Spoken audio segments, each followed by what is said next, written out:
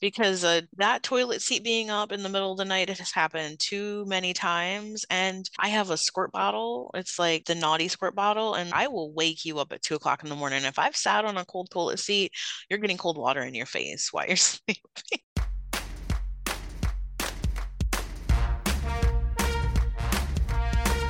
Hello and welcome to What Excites Us, the podcast that discusses sex and sexuality throughout time and place, including the here and now. I'm Gwen Isaacs, a certified sex coach and educator who really believes that the more that we listen and try to understand our fellow humans, the better the world will be for everyone. And since sex is so intimate and so intense and yet so important for so many folks, it becomes so difficult to discuss. I'm here to help that change. My conversation with D20 Dom may inspire you, lead you to question why, or simply be interesting to hear and learn about how she enjoys her 24/7 kinky lifestyle. We also touch on theory and just generally have a good time. D20 Dom is a human behavioral expert and an erotic hypnotherapist with more than 15 years in the kinky community as a lifestyle female dominant. She is unapologetically kinky and known as a pint-sized polyandrous plus-size POC 24/7 femdom who knows what she wants and will use her craft in mindfuckery and persuasive viper tongue to get it. Her main kinks are getting her way and normalizing kinky lifestyles across the board. Thus, she can often be found writing on her popular kinky living memoir website, From Mundane to Mistress, which is at mundanemiss.com, chatting away on podcasts like this one, teaching classes, workshops, demos, or presenting virtually and locally in the DC area, California, New York, and across the pond in Europe. Hi, D20. Thank you so much for coming on and doing this show with me. This is going to be really, really exciting. Happy to be here. For this conversation, what are the important bits that people know?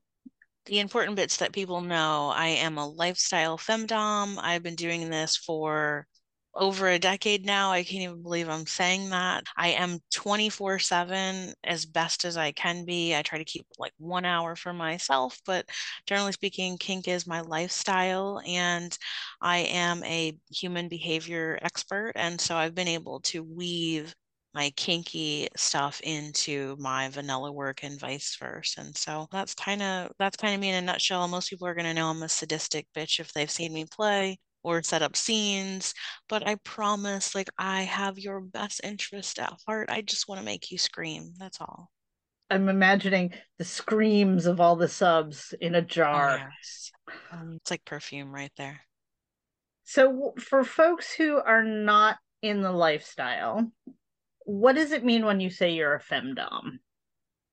It means I am a female dominant, and all of my relationships that I am in, because I also identify as polyandrous, which is different than polyamorous.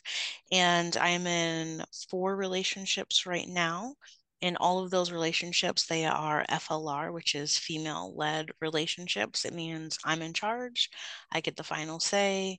I am the literal queen of my queendom, and my humble servants are very keen to help make me happy. Beautiful. So let's break down polyandrous as opposed to polyamorous. Traditional polyamory is going to be multiple people having multiple relationships. Polyandry is more so just one person having multiple relationships, and it's generally considered the woman has multiple males who are devoted to her. And I think I was reading when I was first learning about this that this is a lifestyle that's kind of practiced in other countries, and it has to do with, tribal stuff, trying to make sure there's enough resources and so that you make sure that your kids are taken care of. And like it's more of a practical thing rather than what it is I'm doing. I'm choosing to do this as a lifestyle. And so I learned about it and I identify as that currently. And that's kind of what we're doing over here in my neck of the woods. So the counterpart would be polygamy, which is widely known as what the secret Mormons do. Hmm. This is like the antithesis of the one penis policy. Yeah, This is the one pussy policy in my queendom.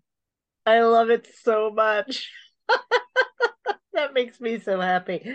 Are any of your partners a nesting partner? Do you live with any of them? Yeah, so if you can believe it, I have a vanilla partner of 15 years, and he is amazing. I have no idea how he puts up with all my antics, but he does. And we have lived together the entire time that we've dated. And he knew I was kinky when I met him. And so I've always had subs, but then I met the sub that I just couldn't get out of my head, who was from another country. We spent a lot of time going back and forth seeing each other. And I told my nesting partner, I'm pretty sure this is someone who's very important to me, and I'm going to marry this person if it's okay with you. And he gave his blessing, and I did. And so I married my submissive. We've been married for 4 years, and I have another partner who doesn't live with us. He lives in our neighborhood. He's like 5 minutes away. And then I've recently met a new boy who I would love to become my slave. And so we've just moved into a larger home so that we can possibly accommodate the new slave boy. So, can you define for us the difference between sub and slave in your world? Yeah. So I think we had a lot of preconceived notions about what our DS was going to look like 24/7. And it's great. It's just we don't have enough time to do the things that we want to do because my sub's job, it requires him to travel a lot. It was a job that he didn't have when we met. So he's traveling a lot and we don't really get to like do the deep, deep stuff anymore. And because of the type of work he does, I can't really mark him up the way that I want anymore. And we've got to be a little bit more careful with what events we're going to. And so he is a bratty sub, I should say. I love him, but oh my God, he drives me crazy. He drives me crazy with his brattiness. And so the difference between him and the slave, which I'm hoping will come to fruition, is that I'm going to be able to take the slave a little bit deeper than I've been able to take my submissive. We very intentionally started to practice hierarchy polyandry here in the house, and the new slave is very happy being the bottom of the totem pole. So I'm hoping to use him in a lot of ways that I don't use my submissive and wouldn't use my submissive so that he feels more like a slave and I feel more like an owner. It's something that I've dreamed about since I first learned what kink was. I just never thought it was real. I never thought anyone could do this. And honestly, if you would have told me 17 years ago this is what I was doing, I would have laughed. I would have been like, no way. That's crazy. This started out as just a random hobby of mine, and now it's my lifestyle. Yeah. Wow. Okay. So you mentioned that you're a sadist, Hmm. but also it sounds like parts of what happens is household management stuff. So how does that break down in your polyandrous world? I am definitely the household manager, the queen, the last say, the daddy of the like house. That's just me. And so I have a say so in everything that happens in the house. There's nothing that's done in this house without my say so. I'm very fortunate that I work for myself, that I'm able to devote so much of my time to this because otherwise I'm not sure how I would do this with a traditional 9 to 5 job and still have the energy to be able to feel like I was filling up my partner's cups as well as my own. Yeah, because it's exhausting. It really is. Yeah, because you're managing a stable of humans, basically. Stable of boys, let me correct you. There's a big difference. Stable of humans, but we got a stable of boys here. I always tell them this is my reverse harem. they say like, without you, mistress, we are nothing. Like we can't function. And it's half joking. They're so much better than when I met them. And so that's my main thing with my partners and anyone I've dated in vanilla life or poly. My goal is always to leave people in better condition than when I found them. That's lovely. I really like that. So you mentioned that you're a sadist. Are you also into other forms of traditional kinky play? That's a weird sentence. Traditional kinky play. Yeah, I've been doing this so long. I feel like like I said, when I started out, this was kind of a hobby. I was writing a paper about alternative lifestyles and then just kind of fell down the rabbit hole and just never have gotten out of it. And I get to points where I'm like, what can I do? And so I think because I've been doing this for so long, it's required me to find more creative ways to fill the kinks that I like. So I love rope bondage. I love predicament bondage. I'm very into behavior modification and submissive training. I think I've mentioned to you erotic hypnosis is a big thing. Sissification is another huge kink of mine. My two S types are both sissies, and my other partner is a cross-dresser. So I love that I get to dress my boys up most of the time. There's hardly any kinks that I haven't tried or don't enjoy in some way. Impact play, breath play, I'm really into edge play, fire, electricity, all of these things excite me. I love knife play. I love any sort of mind fuckery or like mental domination. I'm into that as well. Did you struggle with being okay with being a sadist? It's funny you say that because my sub actually is the one who kept saying over and over, like, mistress, you're a sadist. And I was like, no, I'm not. And he was like, yeah, you are. Like, here's the evidence, XYZ. And like the more I started being like, fine. So I was a reluctant sadist. I always say that I'm a reaction slut. I want to see people react to the things that I'm doing. And that usually takes a sadistic turn, even if it's not painful, because I think a lot of people think sadism must hurt. But tickle torture is one of my favorite ways to be a sadist, knowing that someone is ticklish and strapping them down and then making them laugh uncontrollably. Like one of my kinky bucket list is to make someone laugh so much from tickle torture that they pee on themselves. Like I cannot wait to do that. So I'm excited for that. Yeah. No, yeah, sadism doesn't necessarily have to include pain. I think that's a misnomer. Hmm. Mindfuckery is extremely Oh sadistic. yeah. Oh yeah. I practice a lot of emotional sadism as well. And that can come in different forms. I have a ignore fetish as well. And so you couple the ignore fetish with sadism and emotional sadism.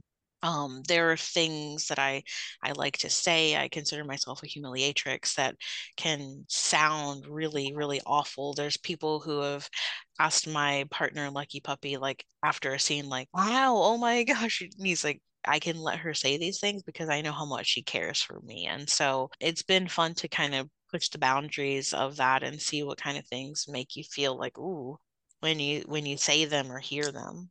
What's the mental gymnastics that's involved with having three different subs who have different boundaries?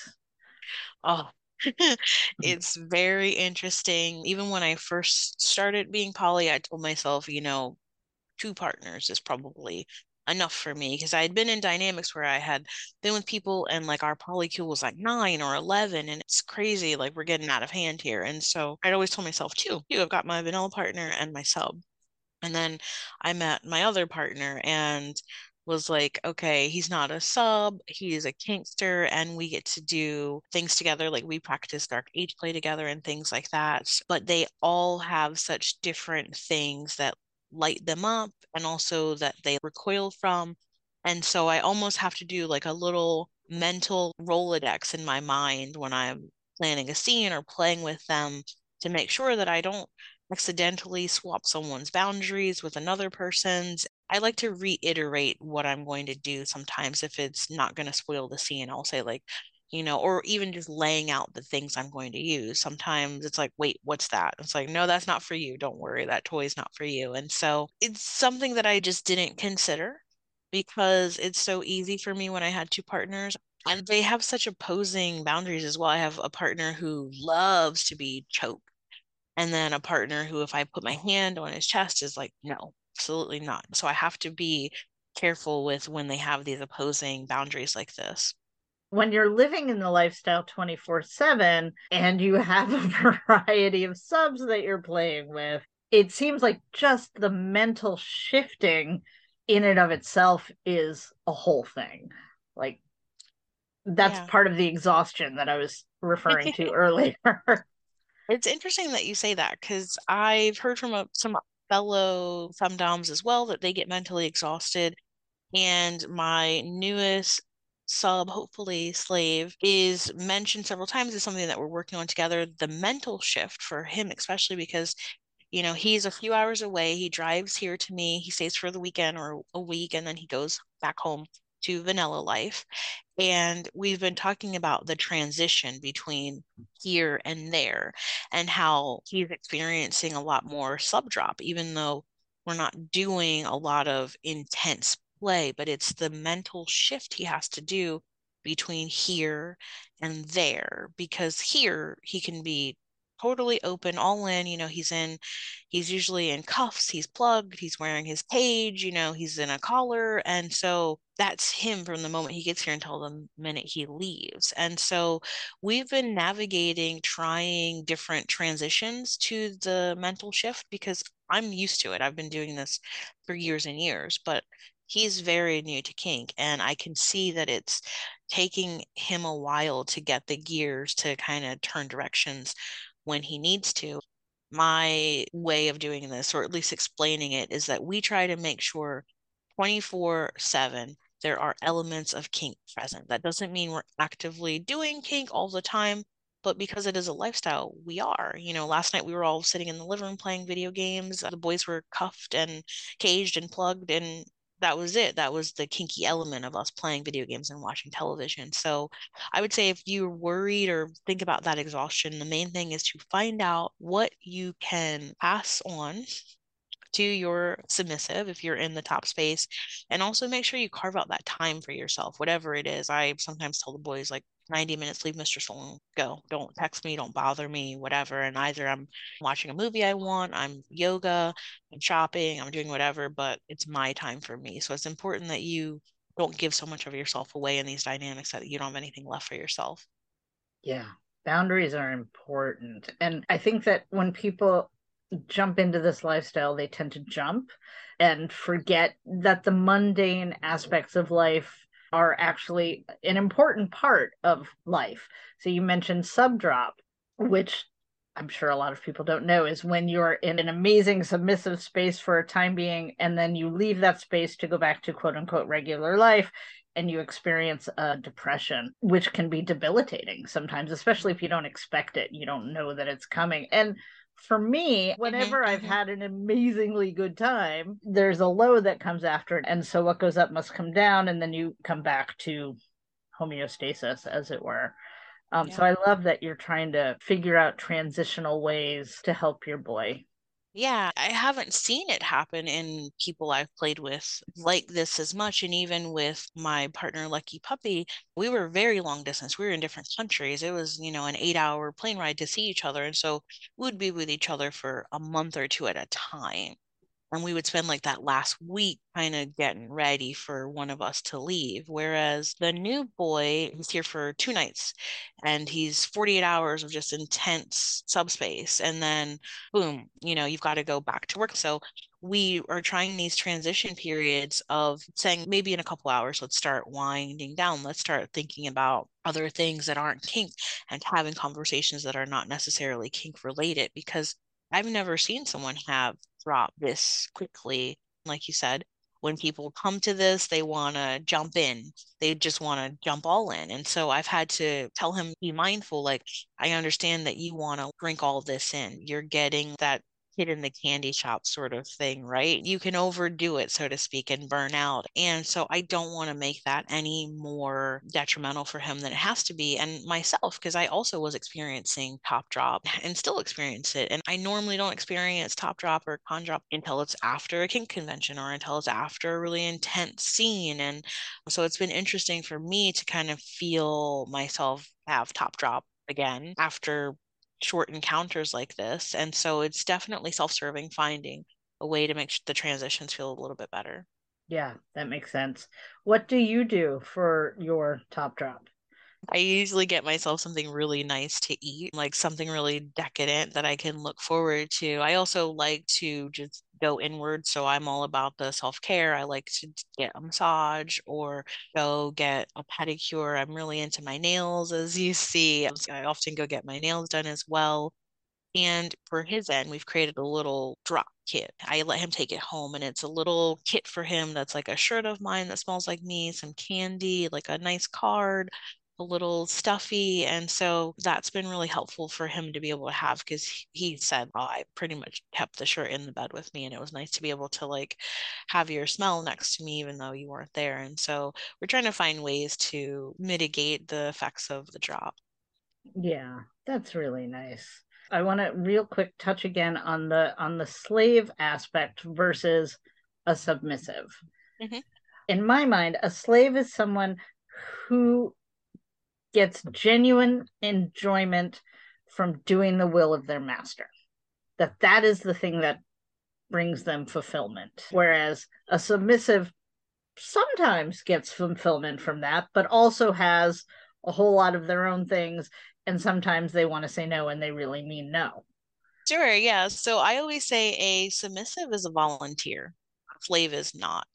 And that's the biggest difference for me. Even now, I've got this person that I'm hoping will become a slave. We're both very serious about this. We keep saying we want to go and see how far we can take this, how far it reaches. But before we can get there, you've got to crawl before you can walk. I refuse to call him my slave. We don't use that word. It's not something that he's earned. A couple of times I may slip it in if we're playing, but it's not what I refer to him as. And so I've told him, and he agrees, he must be a good submissive before he can be a great slave.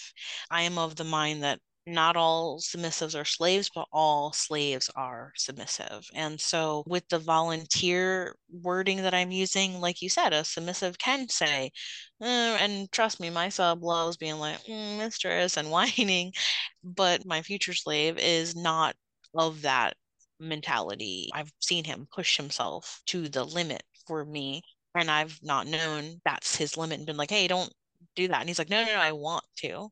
And so the big difference is that hopefully I'd like to get to a point where no is not in his vocabulary. We've talked about the symbolism of if, he gets to be my slave, I want him to give me his word no. I want him to take that out of his vocabulary for me. I don't want him to be able to refuse the things that I'm asking of him. And for submissives, I feel like there's definitely a range of submissive. Maybe they only have a desire to do certain things. Maybe they only want to sub in a certain way or a certain dynamic. Whereas I feel like a lot of slaves are willing to kind of run the gamut, right? They kind of want it all, so to speak. They're an open book. They're a blank slate. And so I love that he has the mentality that he wants to go further and that there is no reward. A lot of submission comes with reward things, even if it's a delayed reward.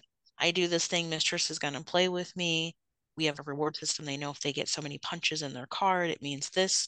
But the slave doesn't get that. Right now, he's getting points and he's able to cash those in for certain things like soda or beer or a massage from me.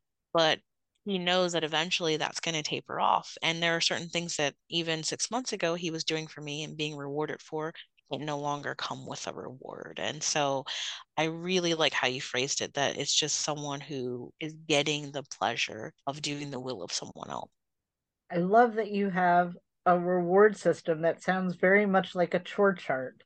Mm-hmm, mm-hmm. We use an app for it and we just track it like that. That's so fun. What are some of the rewards that they can cash in on?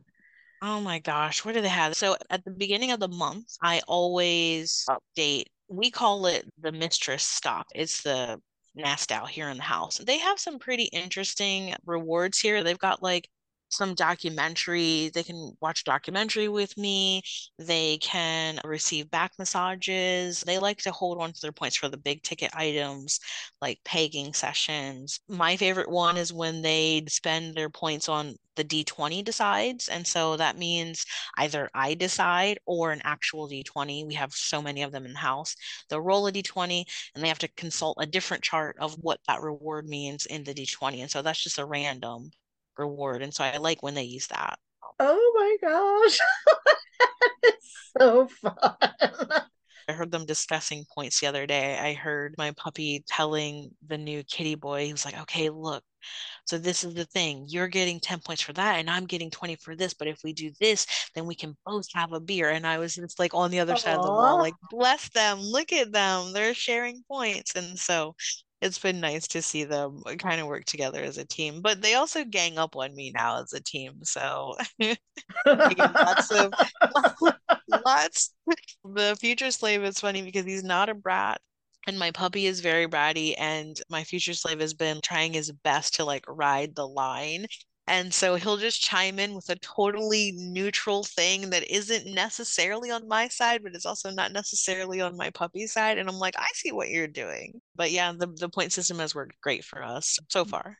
That's amazing. I love it. Like legit, like wow.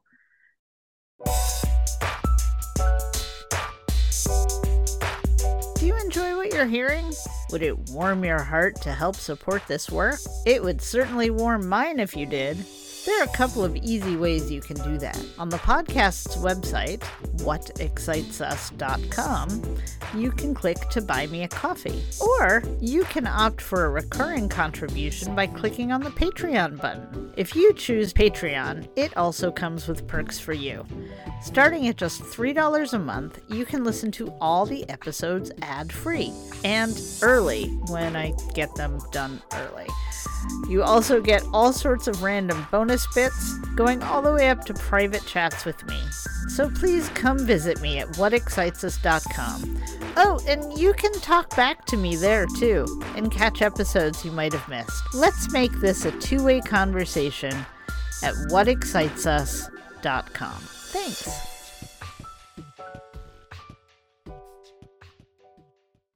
So we're going to switch gears a little bit.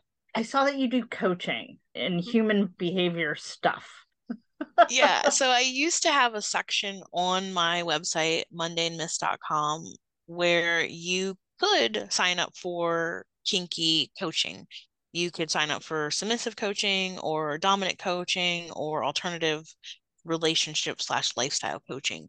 But when the pandemic hit, I got flooded with new customers and new clients who were like, I got to talk to someone.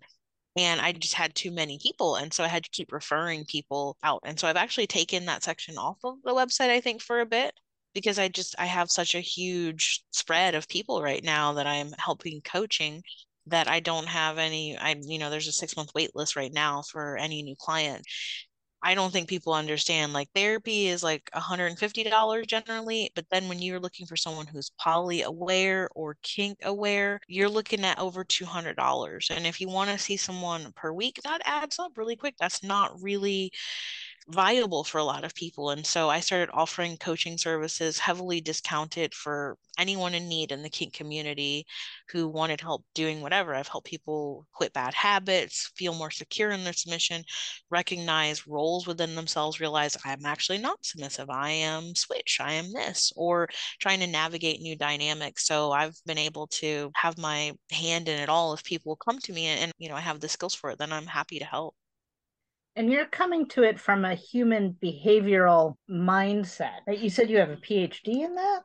Yeah, so my doctorate and everything is in human psychology.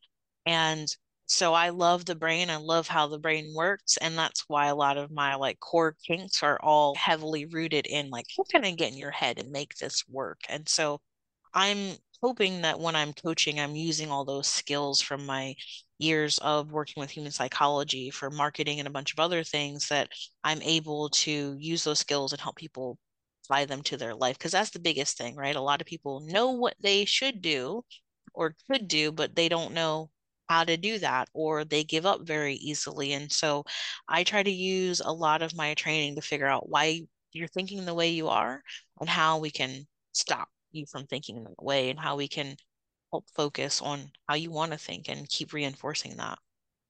And are you using the other CBT, the cognitive behavioral Yeah, therapy, for so that? I use a little bit of the CBT, but I use a lot of NLP, which is the neuralistic programming. So it's a psychological approach that involves analyzing strategies that have been used by other people who have been successful in what it is they're trying to do, and applying that to yourself so that you can reach a goal. And so when we do that, I'm talking about your thoughts. I'm talking about the language that you use, the patterns of behavior that you've learned through different experiences, so that we can try and get you to a specific outcome. So the biggest thing is language. I'm a huge language nerd, and the things we tell ourselves are often so much worse than we would ever tell anyone else. And then we would want to hear from anyone else. And so that's a big thing that I get to help people with, is like, stop talking about yourself that way. Don't use that language. So are people coming to you for help me get a promotion or help me have better study habits as Yeah. well as kinky and lifestyle related things? Yeah, there's been some people who have come who have, we've done career coaching, or I'm helping them get ready for interviews for certain things. I think what I was surprised by was that there were kinky people coming to me for what I consider vanilla coaching. And a lot of it was just so that they could release that mental burden. We were talking about the mental shift and the mental toll that being in DS can take on you, even if it's something that feels good.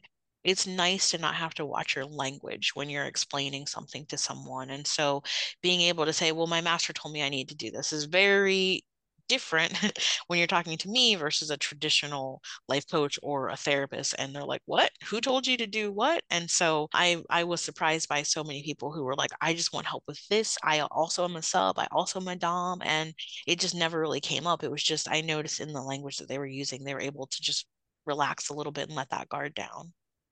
Yeah. Yeah, it's definitely a lot more comfortable to speak with somebody who has a basic intrinsic knowledge of where Mhm. you are as a person, as opposed to having to hide that or Yeah. put it in the closet, as it were, to get something as intimate as coaching help with. Because even if you're coming for very basic things like career coaching, it's a part of who you are, and to be able to have that in all the myriad of facets that you can provide, I'm sure is a relief. The thing is, I love that I'm able to help people in this way. And the only reason I even went down this road, I was done with school. I was like, I'm not going back. I'm finished. My vanilla partner and I were in therapy. We were in couples therapy many years ago, and we were part of a medical study. We'd been going for about a year, and we were thinking, okay, we might want to keep using her after the study. We were like, okay, now's the time to reveal to her that we're poly, and that, my partner was like, I hate that you have to speak around this. And so we told her about the poly situation, and she told my vanilla partner flat out. She's like, she doesn't love you. She doesn't want to be with you. She's using this as a way to ease her way out of this relationship, to find other people. And at this point, we've been together for 7 years. Oh my And goodness. I'm sitting there like shaking my head, like, no, no, no, that's not what I mean. And she's like, subconsciously, it is what you mean. And I was like, do you even know what polyamory is? And so from that moment, I was like, I don't want anyone to ever feel like that again. If I can help it, if there's just a little bit that I can do, then I'd love to provide that for some people, because we were shocked. We thought we can trust her. We've been talking to her for a year, and it was just totally, nope, didn't have the skills to understand what we were trying to explain to her was a consensual decision.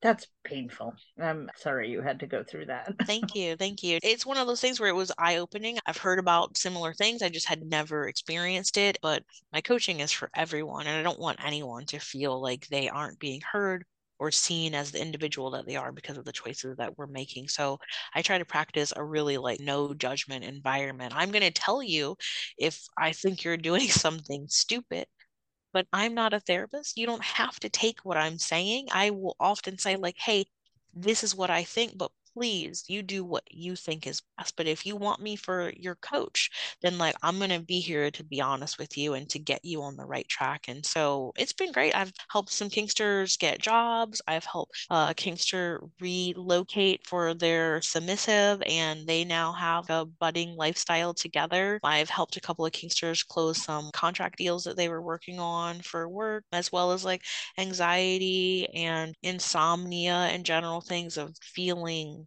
comfortable in your role is a big one that I see people about. Just trying to make sure you're honoring that part of yourself and not ignoring it.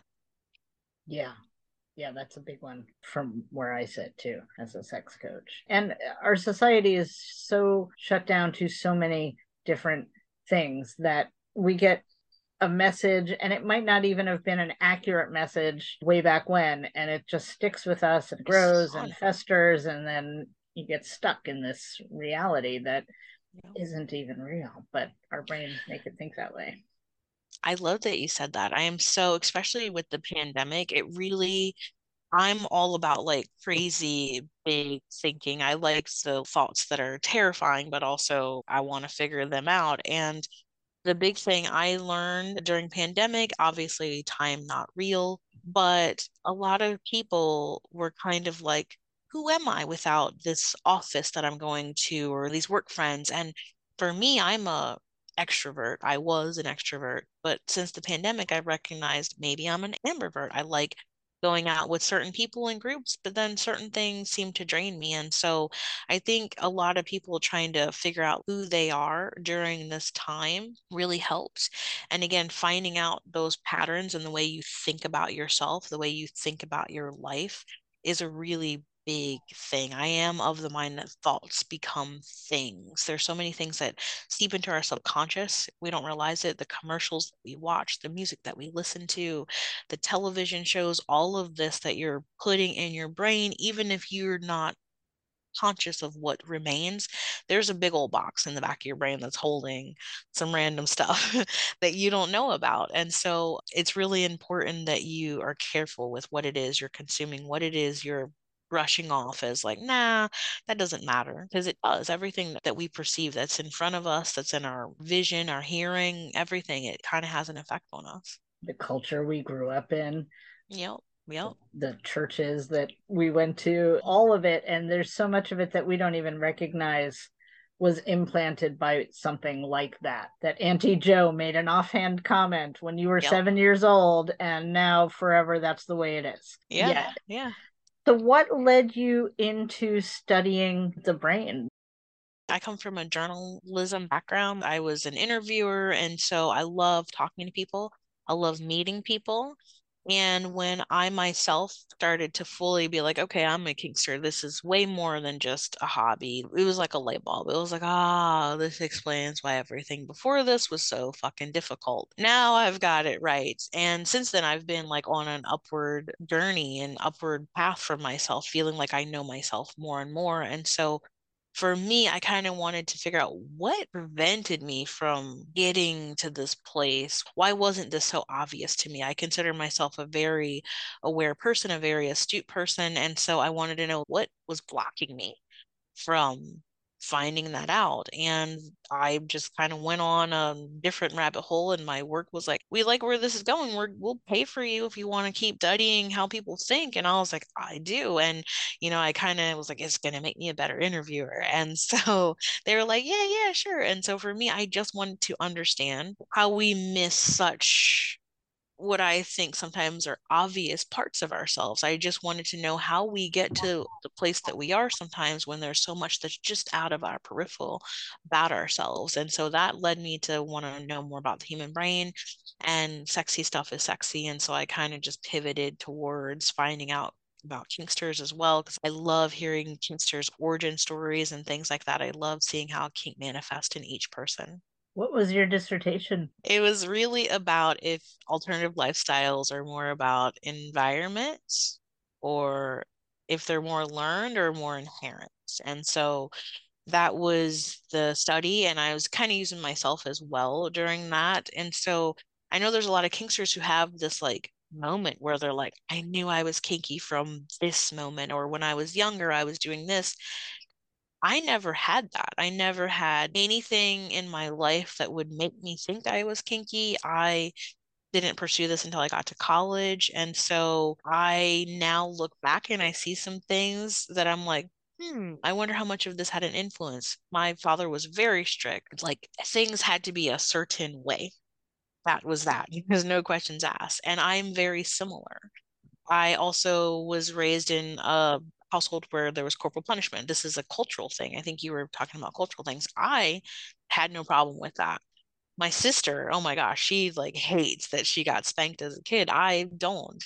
I also ask, is this why I like spanking people now? Because I used to get spanked, and like, what does that mean for me? And so I didn't have that light bulb moment. I just kind of came into this and was like, oh, this is cool. This is cool. And then just, I was like, I kind of belong here, I think. I like all the things I'm doing. I like how it feels. I like the responses I'm getting from people.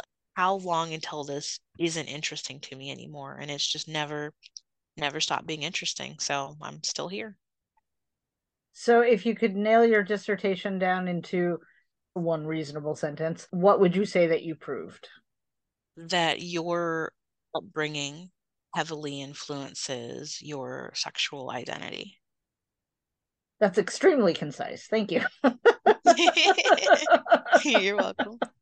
And I would love to see a panel of people who disagree with that and you, Oh, there because, were tons of people. oh, I of mean, course there this are. this was about 250 pages, the dissertation, when I was done with it. And I wanted to talk to people who didn't think this was true. A lot of religious people wanted to tell me why this wasn't true. And so I was trying to find some commonalities between people who didn't know each other saying similar things and where that was coming from, why they may all sort of believe this same thing. And did you find commonalities?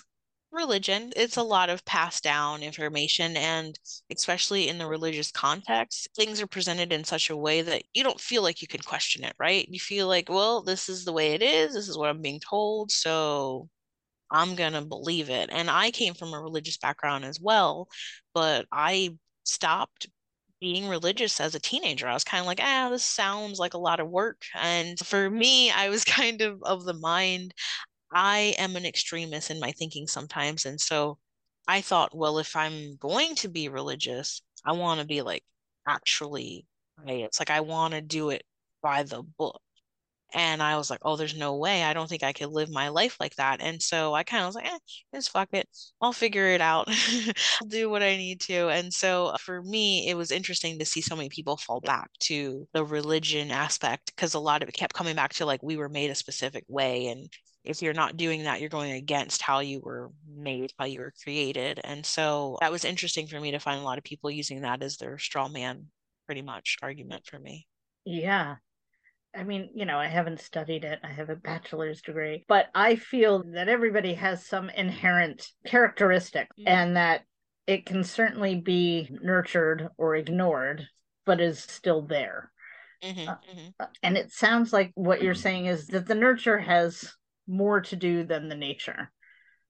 I think so, yeah. I think because you can be in most environment, like just take a typical family home, right? I think it's definitely going to depend on the response you get when you try to do something that maybe doesn't align with what your typical family does. And so that response is what's going to tell you it's okay to keep doing things like that, or like, no, no, no, no, I can't say that. I must repress that. And that's not the right way. And then if you start getting that feedback from the people who you care about, who are in charge of you, your parents and things like that, your even if you're religious, your pastor, people telling you that the things you're doing are wrong, and you've trusted these people to guide you up until this point, it's hard to feel like you want to go against that. And so I definitely think the nurture is a huge part of our sexuality. If you're able to find those expressions or have someone to talk to, that's definitely going to make a huge difference. Interesting. when I'm in a distressed state, I always ask why. Why is the first question, right? Out of the five: who, what, where, when, why, and how. I always ask why. And a lot of times, some of the time, I've realized that it doesn't matter why. It's irrelevant. Like I can have the answer to why, but that doesn't change or fix or whatever it is that I'm looking to do to alter the situation, who I am, why I want peanut butter and jelly sandwiches. I mean, whatever. And so to me, that would say sort of the opposite of your thesis, that I feel that nature has a huge piece of it and that Hmm. nurture contributes somewhat. Hmm. I think of nurture as well as like internal nurture. It doesn't always have to be an external nurture. But you mentioned earlier when we were talking, you said when there's a problem and when we're in distress, the brain wants to like figure out that. And so a lot of people's mind instantly will get hung up on that why, and they can't get past that. And so you strike me as someone who's quite self-aware and knows that the why doesn't matter. But for a lot of people, they cannot move on to anything else until they get to the why, until they can feel okay with the why. And I'm with you. I don't think the why matters, but our mind doesn't know that all the time. It's not trained to not know that. That's why whodunits are so popular. Like we just like to know, we like to figure things out. Ooh, yeah, that's a really good point. And I hadn't really thought about it that way. So yeah, that's really useful. Well, this is broad speaking. Obviously, there's going to be Of tons of people who course. don't fit in that spectrum, but a lot of people I feel like get stuck on needing to know why versus how does it make you feel? How are you like accepting this into your human profile, right? We get stuck on the why, and that's been a big reason, at least for me, why I don't really have a pertinent kink light bulb moment because I didn't ask myself a bunch of whys. I just kept being like, well, let's see what happens here. Well, let's see if I do it like this. And what if I keep doing this? And so at a certain point, maybe about 10 years ago, I was like, wait, why do I like that stuff? Let me try and figure out why I personally, I know why other people, I've talked to so many other people, but what drove me here? Why, why do I like to do this? And so I feel like I have my why, but it seems too simplistic. Like I love being in control. I love having a hand in things, especially when they're successful or fun, or I like knowing that, like, hey, I helped make that happen. And so that's kind of it for me. So, okay, if you could gift the world with one thing that might help somebody out of a sticky situation, whether it's a technique to use or a question to ask, what would that be? How could you help the random Jane? I have two things. I know you asked for one. I'll Sorry. take two. Us dominants can't listen. I'm sorry. Give me all the things. I just didn't want to be greedy. So the first thing is just this is like my life motto. What someone else thinks of me is not my business. And I try to really live my life like that. That's not to say that I don't care what people think. I absolutely care what the people who are important to me think. I take what they have to say on board, but that doesn't mean I'm necessarily going to always change my course of action because I've heard from them. So I think it's really important that people remember what someone thinks about you is not really your business. That's their own private thoughts. And a lot of times, what people think about us is not actually an accurate representation of us, it's who they think we are. We often, even on this podcast, you listening, Gwen, you here with me, you guys are only getting a very small faucet of the individual that is D20 Dom. And so a lot of times we forget that, like, when we've interacted with people, they're not getting anywhere near a full picture of us. So I don't like to see people hanging on to what people think about them and taking that internally and really beating themselves up because the general public doesn't like them. So that's my first piece of advice is remember what people think about you, totally not your business. The other thing I would say is when things get stressful or you need some sort of anchor to center yourself, for me, I have a phrase that I say a lot, and that is, this is how it is right now. And that's super important because nothing lasts forever, not even us. And so I try to remind myself that if something's shitty or if something is amazing, but this is how it is right now. And so if it's something bad, I try to steel myself and go like, you know what, this is temporary, it's going to pass. And if it's something good, I try to tell myself, really take this experience in and absorb it because this is how it is right now. But maybe in a week, you're not going to be on this island for vacation. So just enjoy it right now. And so that's a phrase I use pretty much every day for some reason or another, is to tell myself that this is how it is right now. Beautiful. Yeah, absolutely. Because life is all about our reactions, right? It's all how we react to things. We're all experiencing different things, but it's really our reaction to things. We attach the good and the bad to situations. Otherwise, we could be neutral, but we often aren't. And so it's important to remember that how we are perceiving it, it's how it is for us. That doesn't necessarily mean that's how it is. That's how we're viewing it. And so if you can take that step back and see, like, let it go. It's not that serious. A lot of things are not that serious. Like I see a lot of people stressing out over things that I'm like, just let it go. It's not that serious. Yeah. I mean, so much of life is that is stressing out over things that really don't require. And you can't control a lot of it. And so I always say, like, can I influence this? And if I can't, I just have to make peace with it. Have to make peace with that. Yeah. Yeah. The way I like to end a podcast is by asking what excites you. So, D20 Dom, what excites you? It sounds really cheesy. Submission really excites me.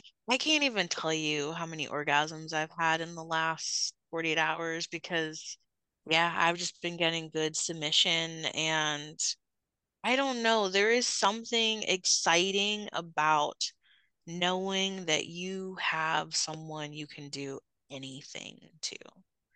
And so that's where submission excites me at. I love knowing that I have a literal plaything. That's lovely. That's really beautiful. I truly, Okay. truly appreciate that. Thank you for coming on the show. This has been amazing. I am so delighted to connect with you. Thank you too. I've had a blast chatting with you.